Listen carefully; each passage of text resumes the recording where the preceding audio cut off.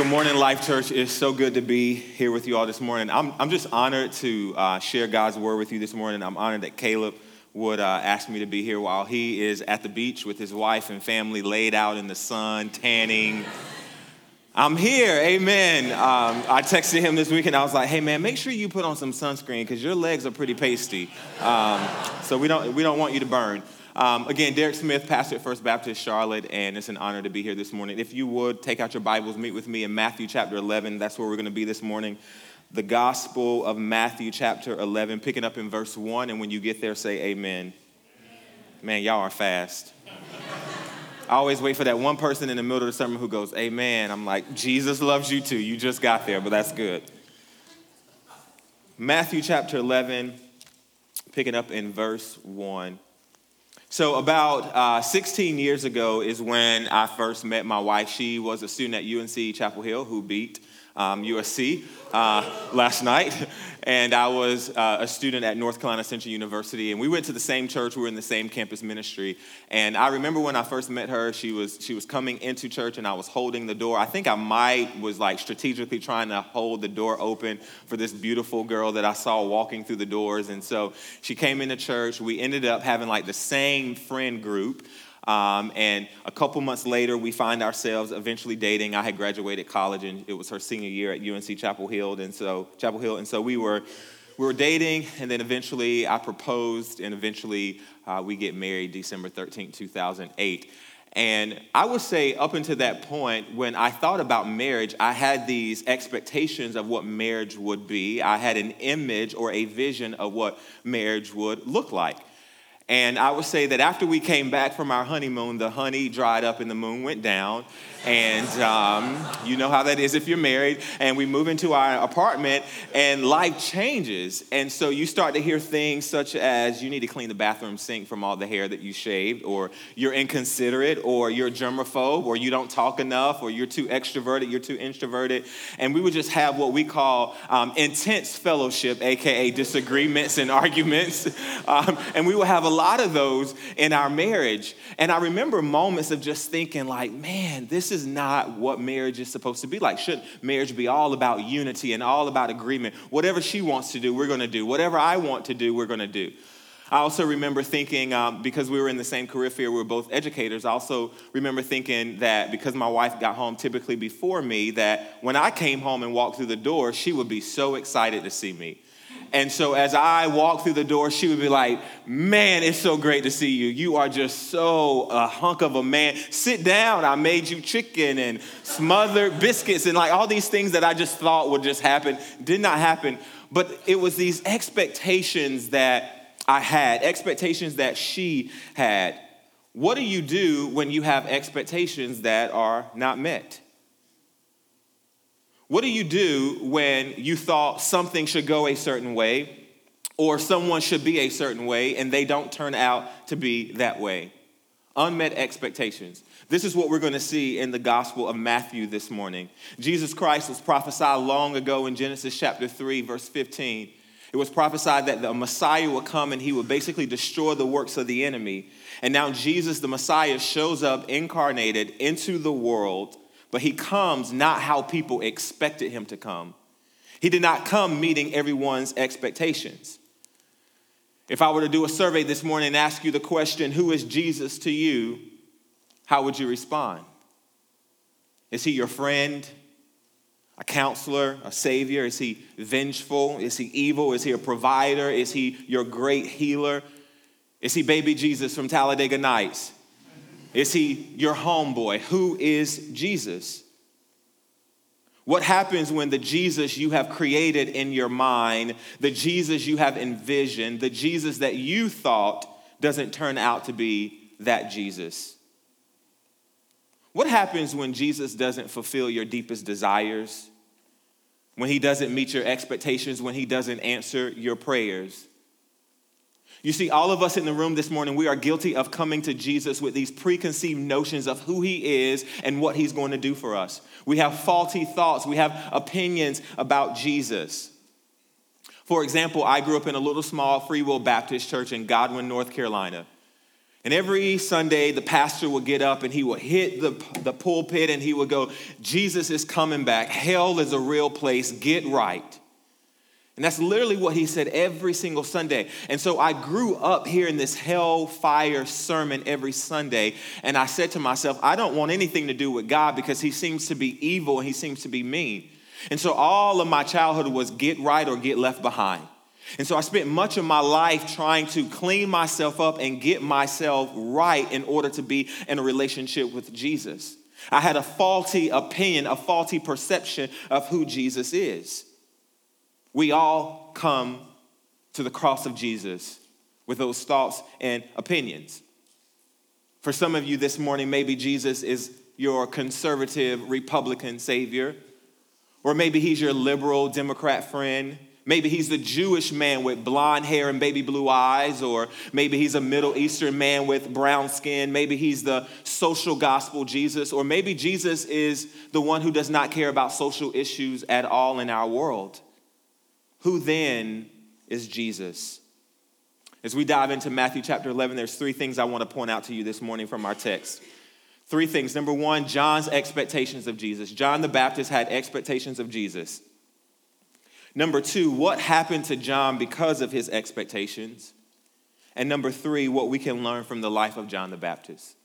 Number one, John's expectations of Jesus. Number two, what happened to John because of his expectations.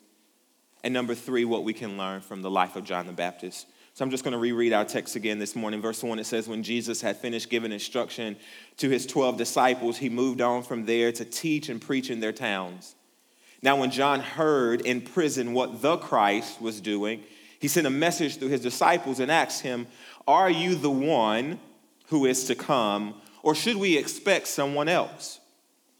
Jesus replied, go report to John what you hear and see. The blind receive their sight, the lame walk, those with leprosy are cleansed, the deaf hear, the dead are raised, and the poor are told the good news of the gospel. And blessed is the one who is not offended by me.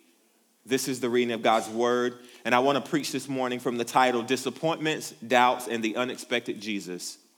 Disappointments, Doubts, and the Unexpected Jesus. Let's pray. Holy Spirit, we come this morning asking you to make Jesus known in this place this morning, to make Jesus beautiful, to exalt him, to make him holy. Spirit of God, I pray that you would open the eyes of our hearts to see, the ears of our hearts to hear. I even pray for my own soul this morning that you will quiet my mind and my soul, that the words that come out of my mouth will be that of you, Holy Spirit, that I will share your word with conviction, authority, and power. And as a result, we leave this place today, God, transformed by your presence and your power, better worshipers of you. God, your presence is in this place. We need you. Apart from you, Holy Spirit, we can do nothing. Apart from you this morning, Spirit of God, I cannot stand up here and proclaim your word. An unworthy servant who is unfit to even part my lips to talk about you. But your Spirit has anointed for such a time as this. So we ask all that in Jesus' name. Amen. Excuse me. So the first thing I want to point out is John the Baptist's expectations of Jesus. So leading up to Matthew chapter 1 and Matthew chapter 3, we find the inception of John the Baptist's ministry. So I don't know if you remember the foretelling about John the Baptist in Luke chapter 1. The angel of the Lord appeared to Zacharias and basically told him that your wife Elizabeth is going to have a child. It's going to be a son, and you are to name him John. And this is what the angel said to Zacharias. He said, many would rejoice at John's birth, and that John the Baptist would go as a forerunner before Jesus in the spirit and power of Elijah. It was prophesied that John would turn the hearts of the fathers back to their children and the disobedient to the attitude of the righteous, so as to make a people ready for the Lord. That's Luke chapter 8. Now in Matthew chapter 3, John begins to live out this prophetic vision. He begins to live out his public ministry. And here's what Matthew chapter 3 verse 1 says. It says, John the Baptist came preaching in the wilderness of Judea and saying, repent, for the kingdom of heaven is near. Can somebody grab me some water? Perfect, thank you. As a result of this, many from Jerusalem, Judea, and Jordan, they came out at John the Baptist's message, and they started confessing their sins, and they started repenting of their sin, and many people started getting baptized. So the scene here that's happening is that people are coming out, they're hearing the good news of the gospel preached, they're confessing, repenting, being baptized, but then also there's these people who are opposed to the good news of the gospel of Jesus Christ, and these are the Pharisees and the Sadducees. And so they come out as enemies of John the Baptist and enemies of the gospel. Here's what the scriptures will say of them. They will say, "You brood of vipers, who warned you to flee from the coming wrath? Produce fruit then in keeping with repentance." John the Baptist came preaching a message of confess your sin, repent of your sin, because one who is coming, his name is Jesus Christ, and he is the one who can save the world. And in verse 11, it says this. John says, "I baptize you with water for repentance, but after me will come one who is more powerful than I, whose sandals I am not worthy to carry. He will baptize you with the Holy Spirit and with fire. His winnowing fork is in his hand to clear his threshing floor, to gather the wheat into the barn, but he will burn up the chaff with unquenchable fire." So right here is where we see John had an image of who Jesus Christ was. When John the Baptist thought about Jesus Christ, he thought of him. Have you ever seen The Punisher, John Bernthal? Marvel, The Punisher? That's how John the Baptist viewed Jesus Christ. So he thought that when Jesus was incarnated, when he started his public ministry, that he was coming as the Punisher, that he was coming with fire and wrath and axes, and he was bringing pain to the people for their sin. John expected this new kingdom with a new ruler, and he thought that Jesus was going to come ruling with power. Thank you.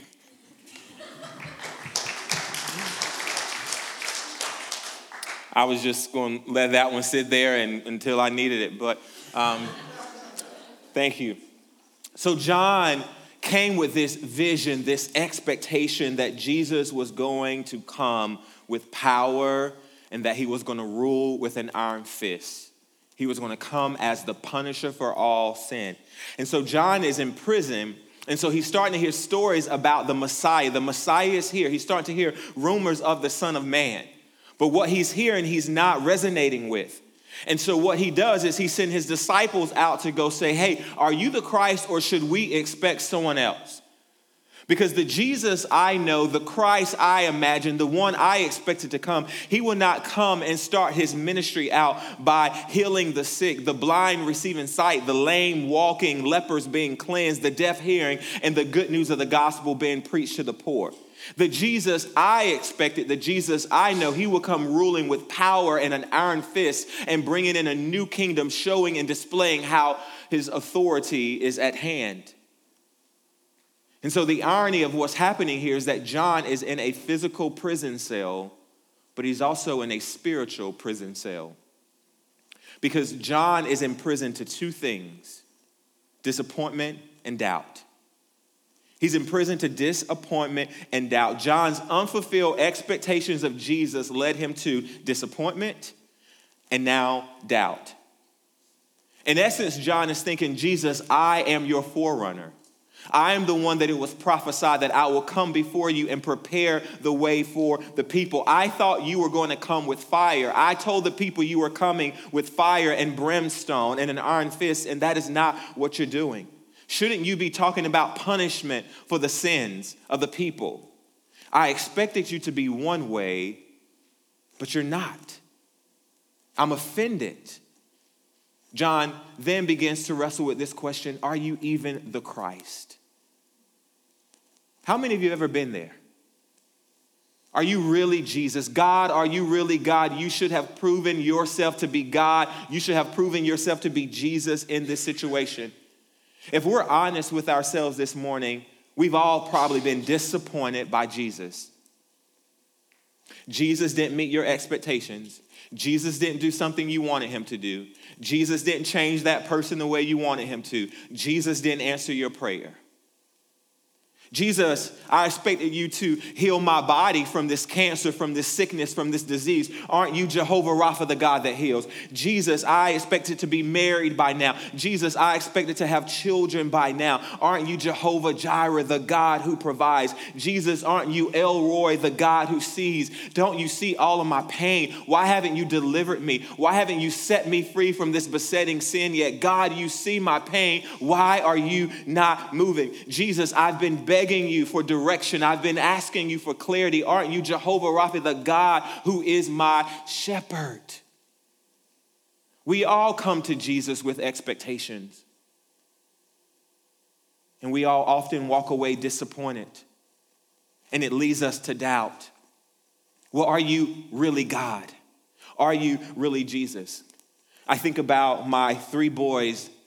All of my boys were born premature. 2 of them were born at 32 weeks. 1 was born at 37 weeks. And I remember with my firstborn how my wife is in pain and we got to take her to the emergency room. And the doctor tells her that she has preeclampsia, which means her blood pressure is really, really high. And so they're pumping all of this magnesium into her and her blood pressure is still rising. And I remember them saying, okay, we're going to have to transfer you to Duke University, which is a high-risk place to deliver. And basically that turned into HELP syndrome, and her body was rejecting our son. And I remember being in the hospital and all of these doctors coming into the room, having me sign paperwork. My wife was on so many medications at that time. And I remember getting a clipboard, and on that clipboard there was a sheet saying, I want you to sign and acknowledge that during this delivery you can lose your wife and your son. My wife's pregnancy was so complicated in that moment that the doctor says that she and my son possibly could die. And I remember pacing the hospital room, praying and saying, God, we love you. We lead a Bible study. God, is there sin in our life? What have we done to deserve this, God? We've prayed about this, God. Heal her body. And I am very old school charismatic. I speak it, I name it, I claim it. I'm like, blood pressure go down in Jesus' name. Be healed in Jesus' name. Baby, stay in the womb. And I'm speaking, I'm declaring. People from our church are flooding the hospital rooms. They're praying with us. They're in agreement with us. But Noah is born at 32 weeks, and my wife has 2 blood transfusions. And then they say, you can't go home with your baby. Imagine your firstborn, and you leave the hospital empty-handed, and you go back to a room painted baby blue with an empty crib. And I remember day after day having to go to the hospital and my wife having to feed him. And I remember getting on my knees crying, why, God, why us? Where are you? My disappointment, my frustration, my anger with God led me to go, and God, I can't even follow you. I don't believe in you. I can't believe you would allow this to happen to us. Similar situation with my secondborn. He had placenta restriction growth, and so he wasn't getting enough oxygen, and so he was delivered at 32 weeks, and he ended up staying in the NICU for 4 weeks. Why, God? Why, God? Our lastborn, who is 2 years old, Judah. My wife has a normal pregnancy, and then the doctor goes, he's anemic. And so she started all of these blood transfusions inside of the womb where they had to take a needle and inject blood, specifically red blood cells for Judah. That turned into this big issue that when he was born, he had to have multiple blood transfusions. He stayed in the NICU. And again, you have this, why, God? We just want our baby. We just want to go home. Unmet expectations. What do you do when God doesn't answer your prayers the way you want him to? What do you do when God doesn't move in your situation the way you want him to? What do you do when God doesn't show up for you in your situation the way you wanted him to or when you wanted him to? I'm reminded of an old gospel song that we used to sing in my little Black Baptist church. And the song would say, he may not come when you want him, but he'll be there right on time. I tell you, he's an on-time God. Yes, he is. He can be trusted. He is faithful. He walks with you through the fire. He walks with you in every storm. He walks with you in every tribulation. He may not do exactly what you want him to do, but he is a faithful God who is with you. If you can trust God with your salvation, your eternal state, how much more can you trust him with the trials and tribulations that come your way? He can be trusted. Unmet expectations. John is disappointed. He's doubting. He's feeling the weight of these unmet expectations. And so what does Jesus do? Jesus meets John right where he is. Jesus meets him in his disappointment and in his doubt. And he reveals himself to be a gentle and low Savior. Verse 4, Jesus sends John's disciples back and he says, hey, you go tell John this. Tell John what I'm doing. That I didn't show up doing exactly what he wanted me to do, but here's what I'm doing. I am showing up with compassion for the people. I am showing up because I have a mission. I'm showing up as a gentle, low, meek, humble, compassionate Savior. Quite a few times in the Gospels, we hear this phrase, and Jesus moved with compassion. The word compassion in the Greek literally means to be moved like a bowel movement. In other words, it means that there's a rumbling, there's a tumbling, that Jesus has nothing else to do outside of respond with compassion. He can't help it. He can't control it. When he sees certain situations, he responds with compassion. Jesus moves with compassion, full of compassion. He reveals himself to John as a gentle and low Savior. And the reason being is Jesus knew what the people needed. He knew exactly what they needed. He knew that the people didn't need a hellfire and brimstone message. He knew that the people needed gentleness, grace, mercy, compassion, and miracle signs and wonders. Because Jesus knew that judgment and wrath was going to come.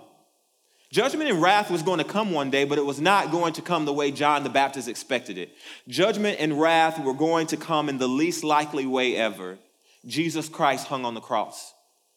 Judgment and wrath was going to come because Jesus was going to hang on a cross, and the wrath of God and the judgment of God was going to be poured out on Jesus instead of being poured out on us. The punishment that we deserve for our sin, the wrath of God, eternal damnation that you and I deserve because of our sin, Jesus consumed that in his body when he was stretched out on that cross. So judgment and wrath were going to come, but they came through Jesus Christ. Jesus was on a mission, and John couldn't fully see what that mission was. Church, we only can see in part. God is doing something greater and far bigger than we can ever imagine, and we can't fully comprehend it. But at times, God will and allow us to get a little glimpse into what he's doing. So John's disciples, they walk away, they give the message to John. Jesus is revealed as the gentle and low Savior. And here's what we can learn from John's expectations. Number one, we can trust Jesus more than our ideas about him. We need to trust Jesus more than our ideas about Jesus. We see that in verse 3. Jesus could have easily answered the question, yes or no. Are you the Christ? Yes. Are you the Christ? No. But Jesus didn't give them a yes or no answer because he was going after something deeper, and he was going after John the Baptist's heart. He was going deep down into the heart where the matter of trust resides. Jesus wanted something from John, and that was he wanted John to trust him. As I examine my own life, sometimes I'm like, trusting God is the hardest thing.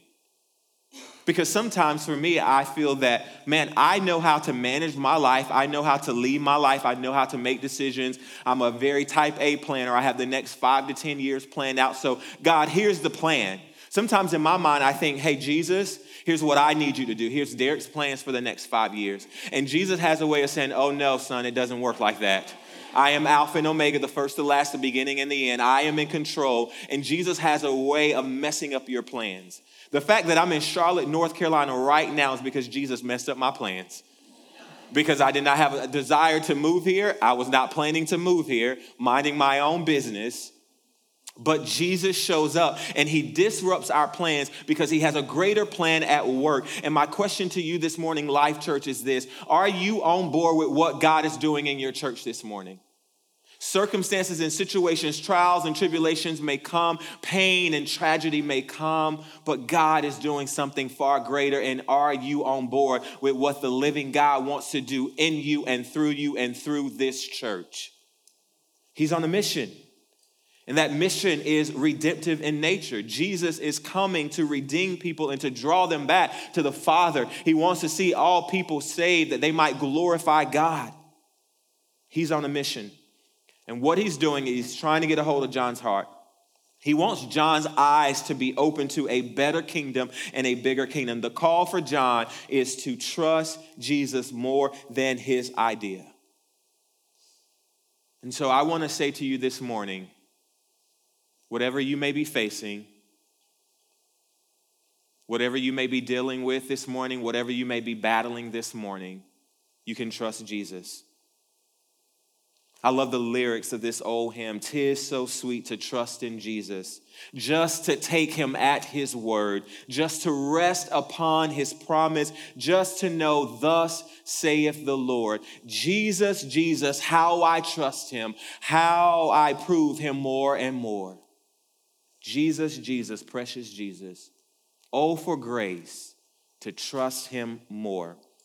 I love how Tim Keller once said it. He says, "Trust is accepting what God sends into your life, whether you understand it or not." Trust is accepting what God sends into your life, whether you understand it or not. Number two, Jesus is always about his Father's mission. Jesus is always about his Father's mission.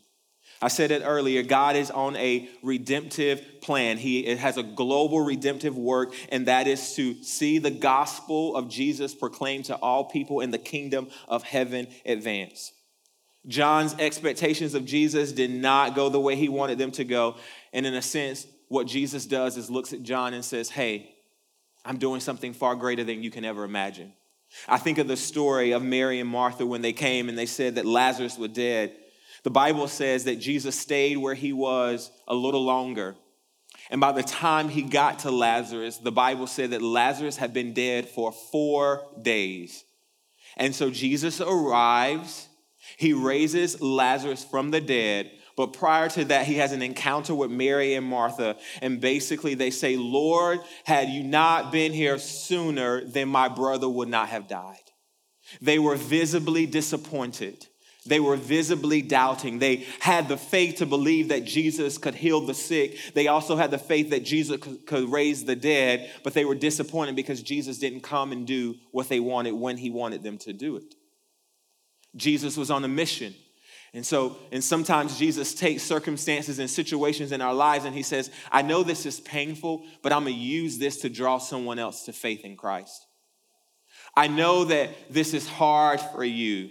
I know you expected me to heal you, but I'm going to use this sickness, disease, infection, infirmity in your life to strengthen your faith so that a watching world can say, how is it that you have so much joy and so much peace in the midst of your sickness?"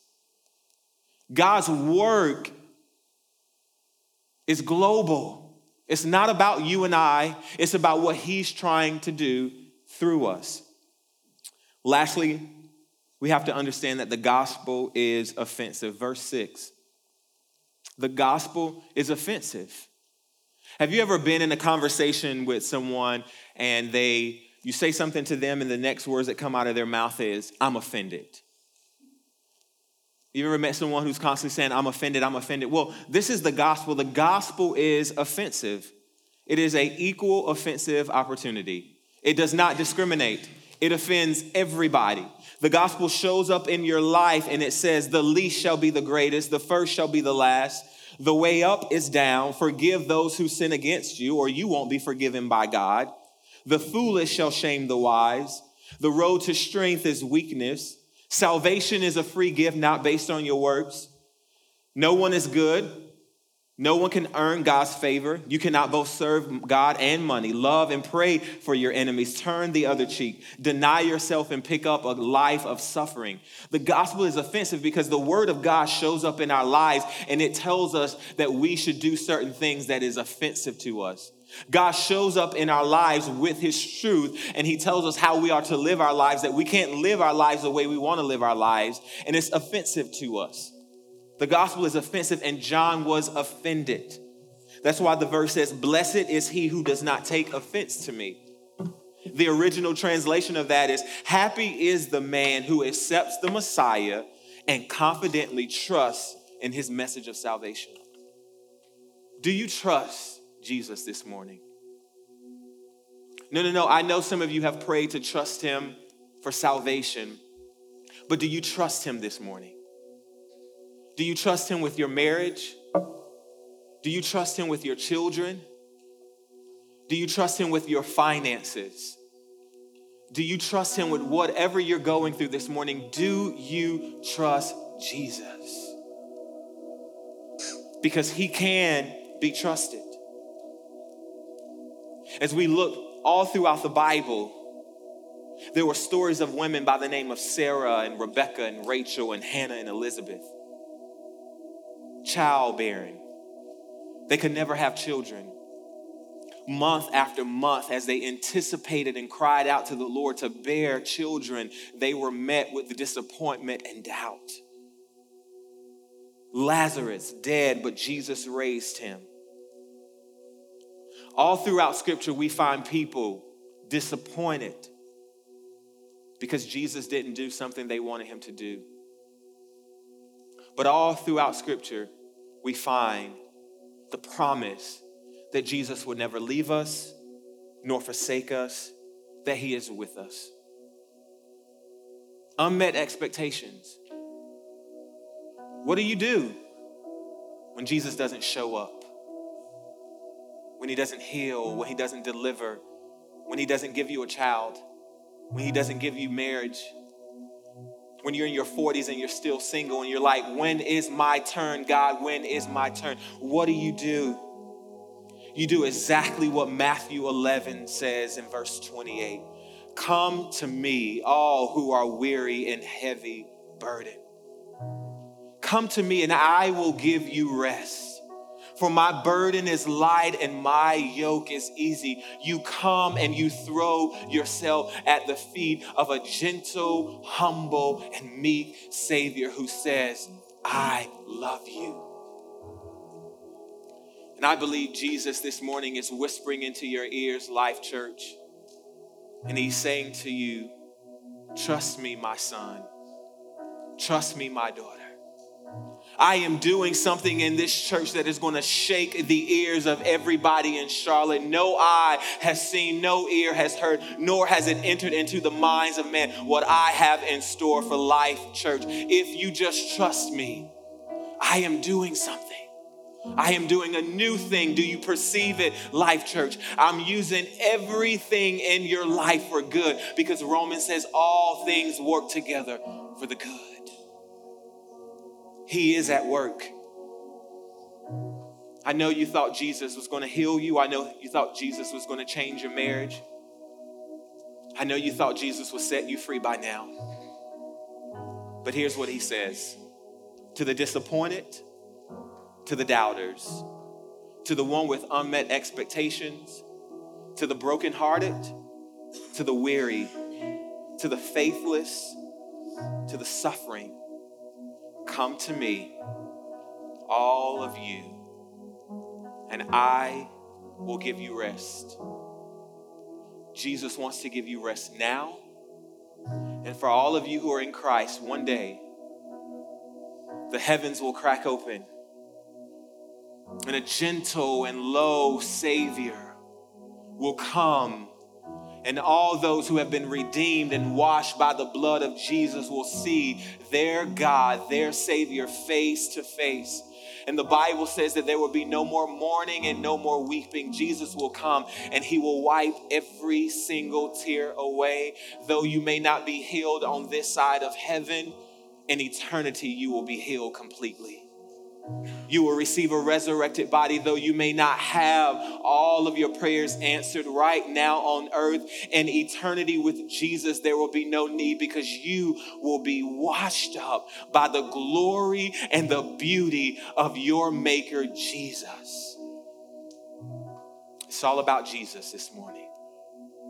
Would you bow your heads as we come to the gentle and low Savior? Would you quiet your hearts, your minds, your souls this morning? Holy Spirit, would you begin to speak to our minds and our hearts. I would ask you this morning to ask yourself this simple question. Where am I disappointed with Jesus? Where am I doubting Jesus? For some of you, there may even be bitterness in your walk with Jesus this morning. Lay it down at the feet of Jesus in exchange for his rest, in exchange for his peace. 'Tis so sweet to trust in Jesus. Oh, Jesus, we come to you this morning. God, I acknowledge even in my own life how often it is so hard for me to trust you, and how I'm prone to take control and want to be in control of my life and manipulate circumstances and situations to try and get them to fit how I want them to be. And how that causes anxiety and how it causes depression and weariness in my soul. But this morning, Jesus, you can be trusted. You are beautiful. You are worthy. We believe, help our unbelief. Have mercy on us, Son of David. Oh, how we love you, Jesus. How you've done for us what we could never do for ourselves. You left heaven and you came to earth and you stretched out on that cross and you were beaten over and over again, blood coming out of your body, your intestines hanging out, God, the wrath of God poured out on you, sweet Jesus. And you did it all for us. We owe you our lives. We owe you everything. We owe you worship this morning. And God, we just want to say, we love you. We thank you. We need your peace. We need your joy. We need your rest. Give us faith to leave this place today and trust you with everything. We ask that in the precious name of Jesus. And all God's people said, amen.